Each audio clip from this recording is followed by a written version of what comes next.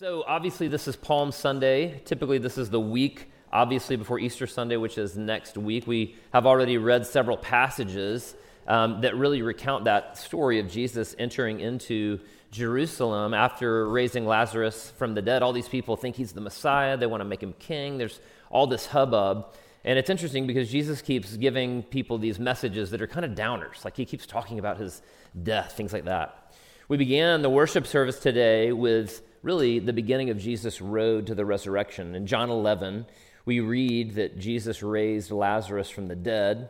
And John tells us that after Jesus raised Lazarus from the dead, it says, quote, many people believed in him. And so they were the jury was out a little bit about who Jesus was, but when you raise somebody from the dead, people are going to start listening to what you have to say. But interestingly, in that same passage, John 11, John also tells us that some of the people who witnessed that miraculous event of raising Lazarus from the dead went immediately to the Pharisees of all people. The implication being that their fidelity was to the religious leaders, not to Jesus.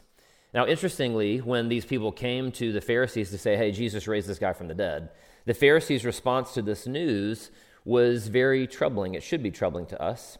Instead of believing in Jesus, instead of considering that maybe he was indeed the Messiah, they plotted to kill him when he came to Jerusalem for the Passover. And sure enough, Jesus, against the advice of his disciples, went to Jerusalem for the Passover and was welcomed, as we read just a moment ago, with people laying down palm branches before him and shouting, Hosanna, which was a word that meant sort of a plea to God for salvation. These crowds believed that Jesus was the Messiah and that he had come to save them not from their sins, not from death, but rather from Roman occupation. That's what they were expecting the Messiah to do. And somewhat anticlimactically, what Jesus' response to them was, interestingly, that he basically said, I'm not going to let you make me king. I'm not going to affirm that kingship. But instead, Jesus responds by insinuating his upcoming death. Jesus then, as most of us know, went to this upper room to celebrate the Passover with his disciples, where he washed their feet, where he prayed with them and prayed for them. And then that evening went to the Mount of Olives, where he was eventually betrayed. Many of us know that story. He was then arrested and taken to Pilate. The very crowd that welcomed Jesus on Monday now called for his crucifixion on Friday. Pilate acquiesced to the mob, and Jesus was crucified. We now rejoin the story in verses 31 through 42 of John 19. At this point that we're going to begin reading, Jesus' lifeless body still hangs upon the cross, beginning in verse 31 of chapter 19. Now it was the day of preparation, and the next day was to be a special Sabbath because the Jewish leaders did not want the bodies left on the crosses during the Sabbath. They asked Pilate to have the legs broken and the bodies taken down. So Deuteronomy 21 clearly states that in Jewish law, someone who was put to death or given a capital punishment wasn't allowed, according to Jewish law, to stay on a pole overnight. Now, that was at odds with the tradition of the Romans because usually they let the bodies of the victims of crucifixion putrefy and rot, hanging by the roadside for days on end as a warning to anyone who might try to overthrow the Roman government or simply give them any trouble. In this case, Pilate, however, honored the Jewish leaders' request and was willing to let them take the bodies of these Jewish criminals down instead of letting them hang there indefinitely. Verse 32. The soldiers therefore came and broke the legs of the first man who had been crucified with Jesus and then those of the other. But when they came to Jesus and found that he was already dead, they did not break his legs. This breaking of the legs was typically done by this sort of an iron bar, which was used to crush the thigh bone of someone who was hanging on a cross. What that would cause was asphyxiation because they couldn't push themselves up to breathe. And so the soldiers broke the legs of these two thieves, but when they came to Jesus, they found he was already dead. Verse 34. Instead, one of the soldiers pierced Jesus' side with a spear, bringing a sudden flow of blood and water. The man who saw it has given testimony, and his testimony is true. He knows that he tells the truth, and he testifies so that you also may believe. Now, this witness that we read of here in verse 35 is almost definitely a reference that John is making to himself. And writing in John's letters, he frequently uses or refers to himself in the third person out of humility, but he still wants to assure the readers that there was an eyewitness who saw the soldiers stab Jesus in the side. The implication of witnessing this act was, of course, that no one could have survived such a wound. Jesus didn't just pass out and then revive in the tomb. He definitely died on the cross that day, either by asphyxiation or by this spear to the side. Verse 36, these things happened so that the scripture would be fulfilled. Not one of his bones will be broken. And as another scripture says, they will look on the one they have pierced. These are quotes from Psalm 34 and Zechariah 12. Later, Joseph of Arimathea asked Pilate for the body of Jesus. Now, Joseph was a disciple of Jesus, but secretly, because he feared the Jewish leaders. With Pilate's permission, he came and took the body away. He was accompanied by Nicodemus, the man who earlier had visited Jesus at night. Nicodemus brought a mixture of myrrh and aloes, about 75 pounds. Taking Jesus' body, the two of them wrapped it with the spices in strips of linen. This was in accordance with Jewish burial customs. At the place where Jesus was crucified, there was a garden, and in the garden a new tomb in which no one had ever been laid. Because it was the Jewish day of preparation, and since the tomb was nearby, they laid Jesus there. Let's take a moment and let's pray. Father, we thank you for this day. We thank you for this moment in our year where we can reflect back upon not only the incarnation of Jesus, Father, but the sacrifice that Jesus made. He willingly embraced the suffering and the death that he faced on the cross for the joy that was set before him, Father.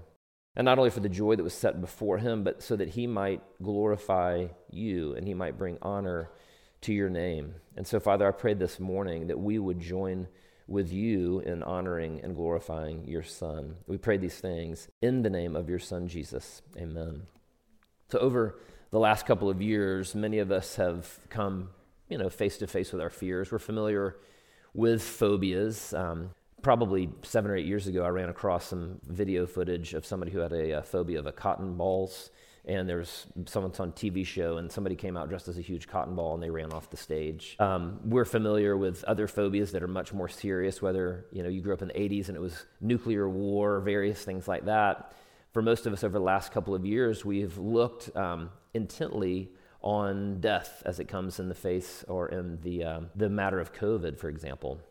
Several years ago, I ran across an article that listed a top 10 sort of list of fears, and I'm going to read those fears really quickly. And again, this is from something called Listserv, and so I'm not sure that this is a particularly valid or scientific website, but it was interesting. So here are their list of the top 10 fears. Number 1, fear of losing freedom, or I guess that would be called loss of control as well.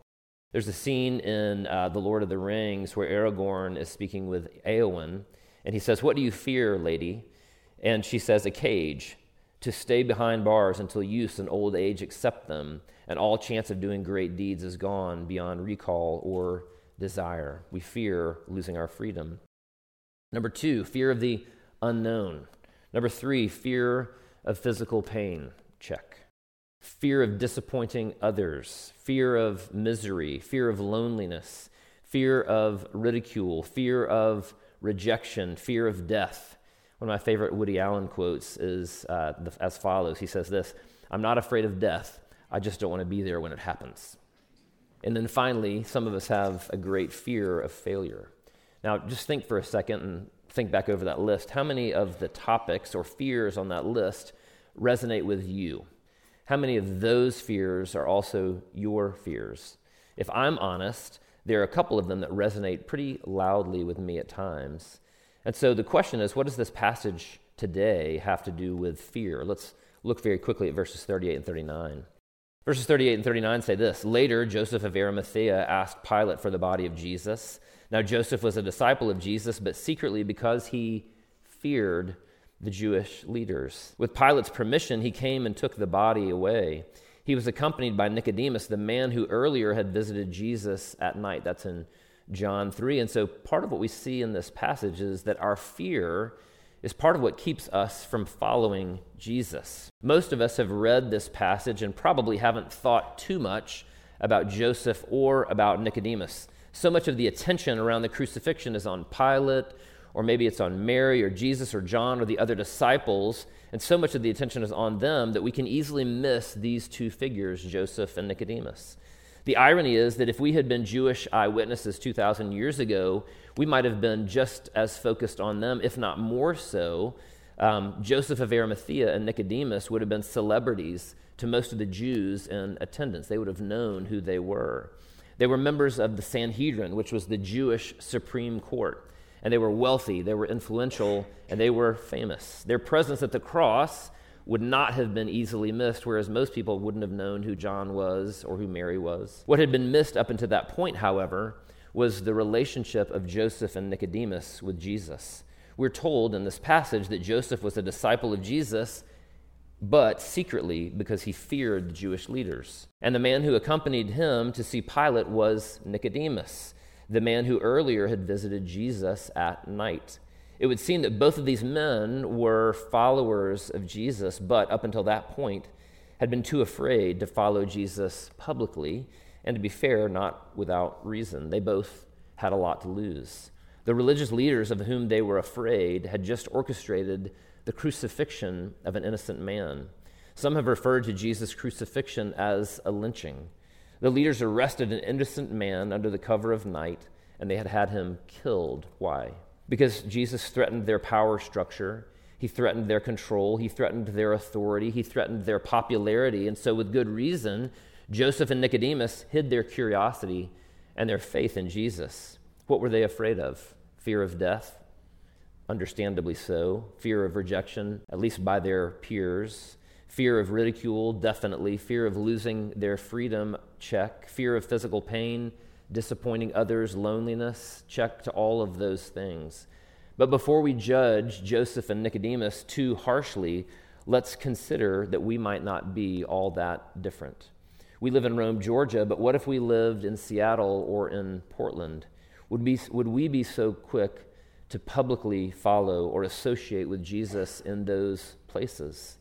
People would be far more likely to think that we were ignorant or naive for being Christians. And if we're lucky, they would just find our faith a curious and quaint relic of some bygone era. Or what if we lived in China or in North Korea or in Afghanistan? We might literally be risking our lives to follow Jesus. And as the cost of Jesus or following Jesus goes up, the incentive to hide our faith goes up as well. But here in John 19, we see that something happened to move both of these men out of the darkness and into the light. What happened? What enabled them to overcome their fear? Let's look at verses 31 through 33. I think what I'm going to argue is they saw Jesus finally for who he really was, the Passover lamb. Now it was the day of preparation, and the next day was to be a special Sabbath, because it was the Sabbath that preceded the Passover. Because the Jewish leaders did not want the bodies left on the crosses during the Sabbath, they asked Pilate to have the legs broken and the bodies taken down. But when they came to Jesus and found that he was already dead, they did not break his legs.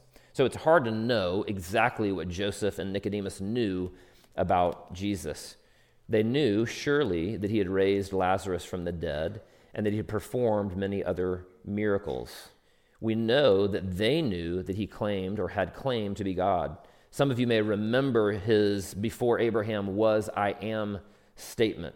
That statement almost got him killed. We know that they knew of Jesus' prediction of his death and resurrection. And to be fair, like his own disciples, much of this would have been a little bit hazy for them. They would have been trying to figure it out. And as religious scholars, however, they would have undoubtedly seen the Passover implications of Jesus' death as well. In this passage, we see some of these clues. We read about this day of preparation for the special Sabbath. And so, again, it wasn't just for any Sabbath, but a special Sabbath, because it was the Sabbath before the Passover that the Jews would have celebrated once a year. And during the Passover, over 1 million people would swell into Jerusalem to present offerings in the temple in commemoration of the Jews' rescue from slavery in Egypt. Jesus' crucifixion and his claims surely would have reminded them of John the Baptist's proclamation that Jesus was the Lamb of God who takes away the sin of the world. We also read in this passage that they did not break his legs, that is, the soldiers. It was specified in Exodus chapter 12, verse 46, that the Passover lamb should not have its bones broken. We read there, it says this, "It must be eaten inside the house. Take none of the meat outside the house. Do not break any of the bones." And as religious scholars, they very likely would have seen this symbolism in Jesus' death. And finally, they would have seen the hyssop branch that we read of in verse 29. A stalk of hyssop plant was used to lift the sour wine to Jesus upon the cross. And again, as experts in the Old Testament, they would have remembered Exodus 12, verse 22, where the Israelites were commanded to take hyssop, to dip it into the blood of the lamb and place it on the doorposts of their homes. And in doing so, the angel of death would pass over them. Clearly, both Joseph and Nicodemus were at most or at best curious about Jesus. And again, we're told that Joseph was even an undercover disciple and that Nicodemus had met with Jesus at night to find out if Jesus was really the Messiah. The question is, what exactly happened to move them? We can only assume, but I think in part they finally understood who Jesus was, that he was the Lamb of God, that he was the Messiah. We definitely know that in that moment, Jesus became bigger than all of their doubts, and he became bigger than all of their fears. These two powerful figures with everything to lose stepped out of the darkness, went to Pilate, and asked for the body of Jesus. Let's look back at verses 39 through 42. We read this. "Nicodemus brought a mixture of myrrh and aloes, about 75 pounds. Taking Jesus' body, the two of them wrapped it with the spices in strips of linen. This was in accordance with the Jewish burial customs. At the place where Jesus was crucified, there was a garden, and in the garden a new tomb in which no one had ever been laid. And so Joseph and Nicodemus took the body of Jesus off of the rough wood of the cross. Two rich and powerful and famous men tenderly washed the blood from Jesus' face, from his forehead, from his hands, from his feet, and from his side. They wrapped Jesus' body with expensive linen and with an extravagant amount of myrrh and aloe, the same amount that would have been used for royalty. The NIV says it was 75 pounds worth. And usually criminals were buried outside of the city walls in mass graves, but in this case, we're told in Matthew 27 that they laid Jesus' body in Joseph's very own tomb. And they did this in full view of everyone. It's not necessarily that their fear disappeared as much as something or someone became even bigger than their fears. That's what happens when we decide to follow Jesus. Our doubts and our fears don't necessarily grow smaller, but they're overwhelmed and overshadowed by the beauty of the one who laid down his life for you and for me. This is the same thing that happens, by the way, when a young man gets down on one knee and asks a girl to marry him. He's still scared of getting tied down. He's terrified of losing his freedom. He's frightened about divorce. He worries that he won't have what it takes. Those fears are all still there, but they're swallowed up and overwhelmed in the transcendent beauty of the woman. John Lennon once said there are two basic motivating forces, fear and love. And whereas I don't agree with them on many things, I will buy that those are two pretty core motivating forces, fear and love. The same thing is true for us with Jesus. We all have doubts. We all have fears. But when we look and see that Jesus willingly laid down his life for us to forgive our sins, to bring us back into a relationship with God, to conquer death, to conquer sin, he becomes so beautiful to us that we are compelled, like Joseph, like Nicodemus, to step out of the darkness into the light and to choose him above all else, no matter what it costs. Let's take one moment and let's pray. Father, we thank you for this story today. It's not simple, but it is clear, Father, that these two men made a choice to publicly follow your Son. Father, these two men willingly decided to pursue your Son Jesus and to associate with him, even knowing that there was going to be a cost for their faithfulness to him. Father, I pray that today we would see their example and that we would be moved also to do the same, to publicly step out and to follow your Son Jesus. And Father, I also pray, and more importantly, I pray that we would see your Son, Jesus, who laid down his life willingly for us so that you would be glorified, so that we would be forgiven, and so that our relationship with you would be restored. Father, I pray that the beauty of Jesus would surpass all other beautiful things in our lives. And Father, I pray that as we see the beauty of your Son, Jesus, that our hearts and our minds and our lives would be transformed as we follow him. We pray these things in the name of your Son, Jesus Christ.